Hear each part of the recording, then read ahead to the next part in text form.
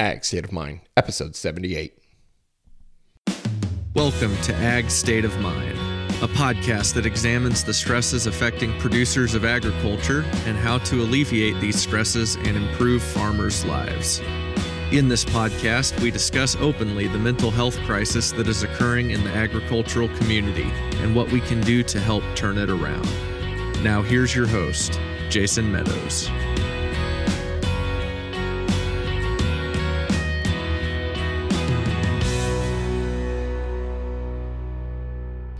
Hello and welcome to this episode of the Ag State of Mind podcast, a proud member of the Global Ag Network. I'm your host, Jason Meadows, and today I am actually going to be rebroadcasting my part from a panel a couple of weeks ago with the Missouri Science and Technology Policy Initiative. I did a panel with them along with Kathy Dothage from the University of Missouri and with Dr. Michael Roseman out of Iowa. We did a 3-part panel on rural mental health care, and agriculture health care, all the things that have to go on with that. I shared a little bit about my story, shared a bit about this podcast and what I've learned. I think it's a really great starting point for people to know what's going on and what the solutions that we need to have here in rural America to make things better.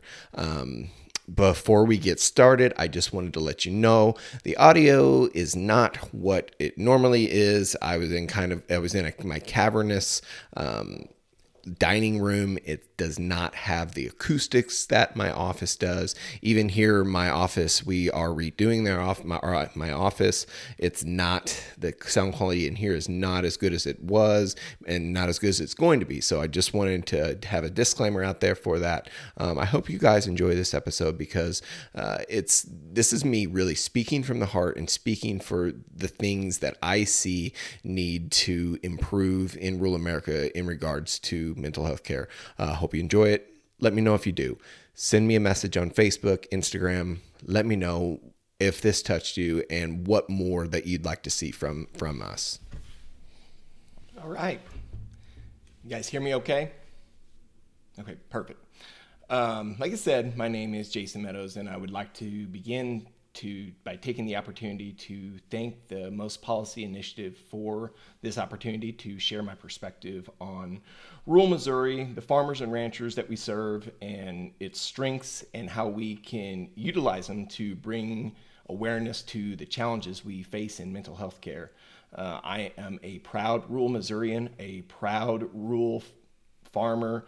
I have deep ties and connections to this community, and today I will share with you a heartfelt testimony of how stigma can shatter any hope for meaningful rural health care, and how meaningful behavioral health is lacking in so much of rural Missouri, and I'll take it another level, how lack of access to high-speed internet is a bottleneck to the most remote of us accessing care, especially during the pandemic. It's my hope after hearing my words today that you'll have a much better perspective of what is going on in rural Missouri. So I want to start off by introducing myself and giving a little bit of my background. I was born and raised outside of Cuba, Missouri, about an hour and a half southwest of St. Louis. My dad is a farmer, and my mom was, by the time I came around, she was a stay-at-home mom. She'd done many things before that, but that's what she did by the time I'm the youngest of 5. My dad had many ventures as I was growing up. He owned the local livestock market in Cuba, in addition to running a large cow-calf operation. When I was about 8 years old, he sold that business and began developing some of our farmland into subdivisions right outside of town.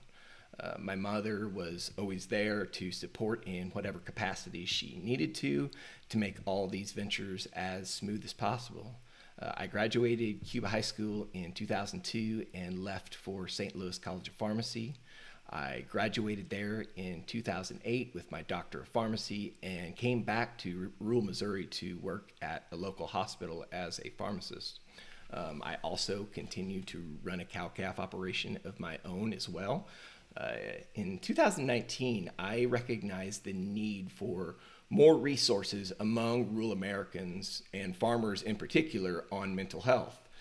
My experiences of transitioning from rural life to city life, then back again to rural life with rapidly increasing responsibilities caused me some incredible anxiety.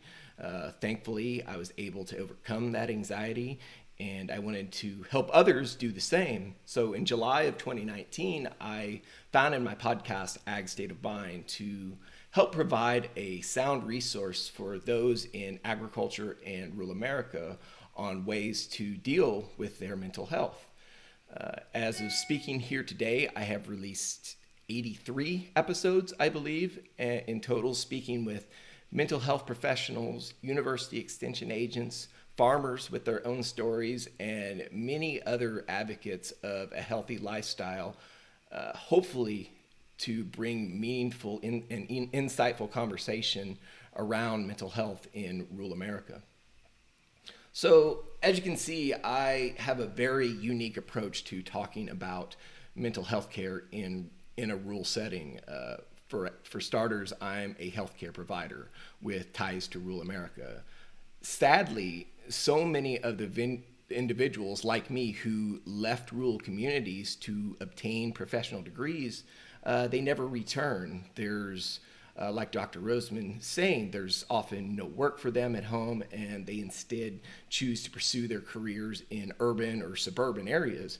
And I feel a great sense of pride and gratitude in the fact that I am able to return to my rural area and serve them.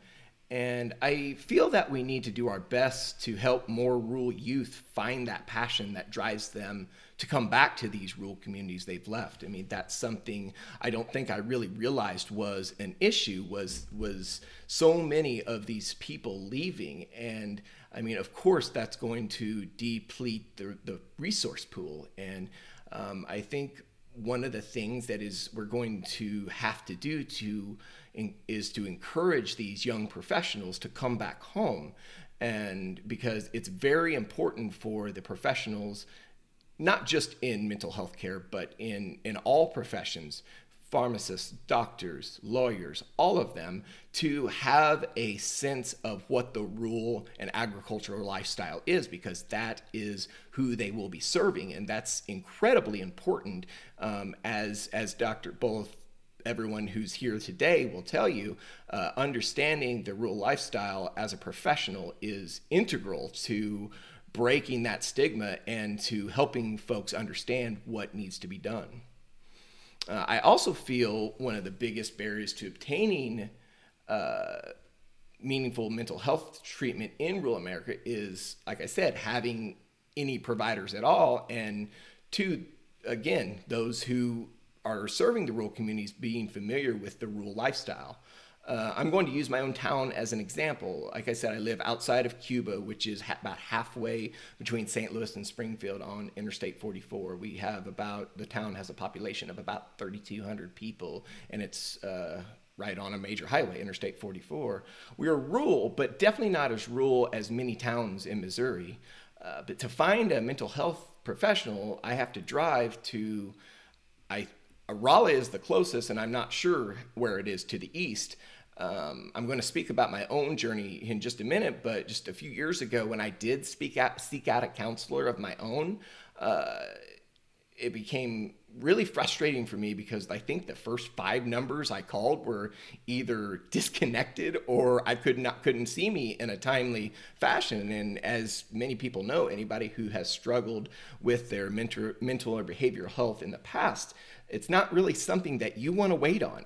It's something that needs to be taken care of, and it can't really wait for 2-3 weeks, months down the road. I mean, it needs to be something. So I think getting more of these people, more of these providers into these rural communities is going to be a huge thing. So compare this to like my primary healthcare provider, which I can just go in, see a doctor, get a prescription in just 1 or 2 days. I'm not sure that we can just turn it around so fast like that, but I think that should be the goal, is to have mental health care, behavioral health care, like Dr. Roseman says, as accessible as primary health care. I want to talk about a little bit about my own struggles with my mental health. Growing up in rural America doesn't make it very easy for a young man such as myself to speak out about his problems. Like I said, I just had over 3,000 people in my hometown, and my graduating class, I think, had about 80 students in it. We are all very familiar with one another's business. The stigma surrounding mental health is amplified in these small communities. So as you can imagine, if a mental health clinic would be built in one of these areas, I think it would be incredibly difficult to have someone be seen in their hometown due to the fact of their fear of being seen. So, I mean, such is the stigma of mental health in rural America. But in my talks with several mental health professionals and those who are in this kind of rural healthcare space, there's been a lot of talk of what has been referred to as integrative care clinics, where a patient comes in to a single clinic to seek assistance with all of their health needs. These clinic settings, the patient doesn't feel singled out to be seen by a particular type of provider. The behavioral health provider is in the same clinic as a primary care physician or an internal medicine doctor, nurse practitioners. All of them are together. So what this does is it removes any perceived stigma that may be associated with seeing a mental health care provider, because they don't feel like they are singled out in doing so. As an agricultural producer myself, I have found that the need and talk for mental health care is sorely needed.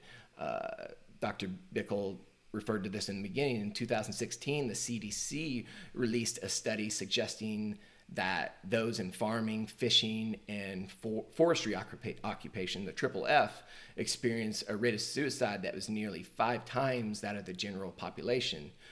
Those initial findings from this study were actually retracted, but it has been found that farmers and ranchers in America are at significantly higher rate than the general population of committing suicide. So regardless of what the data may actually say, America's farmers are struggling. Rising debt, uncertain trade in commodity futures, increasing friction between consumers and producers are just a few of the highlights of the stressors that farmers are facing every day.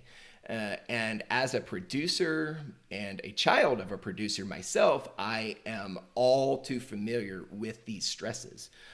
What we need is more real talk of recognizing the struggles in agriculture, and people need to understand that by sharing their struggles with others, they can experience a therapeutic effect just by getting it off their chest. And I think that is the main mission behind my work, behind my podcast, is letting people know that there are others going through the same or similar issues as they are. And when we can realize that we all experience struggles and that our burdens are not necessarily unique to us, we can kind of yoke together. And I'm actually going to go off script here a little bit and talk about an experience that one of my friends had, and he shared with me on my podcast. And I've been sharing this experience quite a bit with people, and it was the story that was told to me by my friend Nathan Brown. And he had a friend who came to him and he asked for some help loading some hogs. And turns out that, so let me back up, Nathan agreed to come over to load the hogs, but he realized that this was out of character for someone. This was out of character for him to seek help with something like this. And he recognized that need, and he went over there and helped him. And it turns out the guy didn't really need help loading hogs.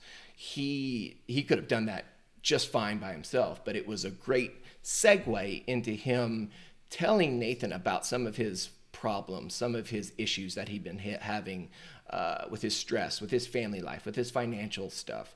And that Nathan, who is an incredible advocate for mental health and agriculture, by recognizing the need and seeing that need, he was able to step in there and know what this guy needed, and he encouraged him to go and get the professional help that he needed.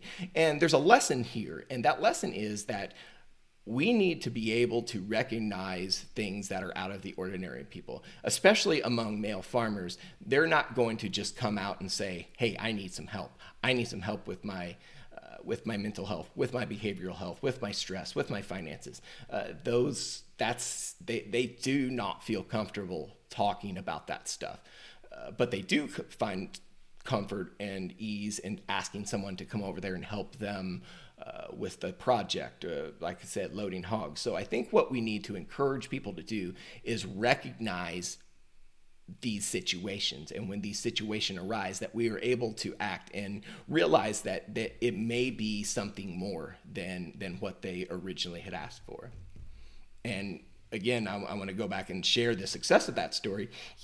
Nathan's friend actually went and he got the help he needed, and he became a spokesperson for this mental health care clinic in his rural area, and is doing much better, doing really well now. So I always enjoy telling that story and share that story as often as I can.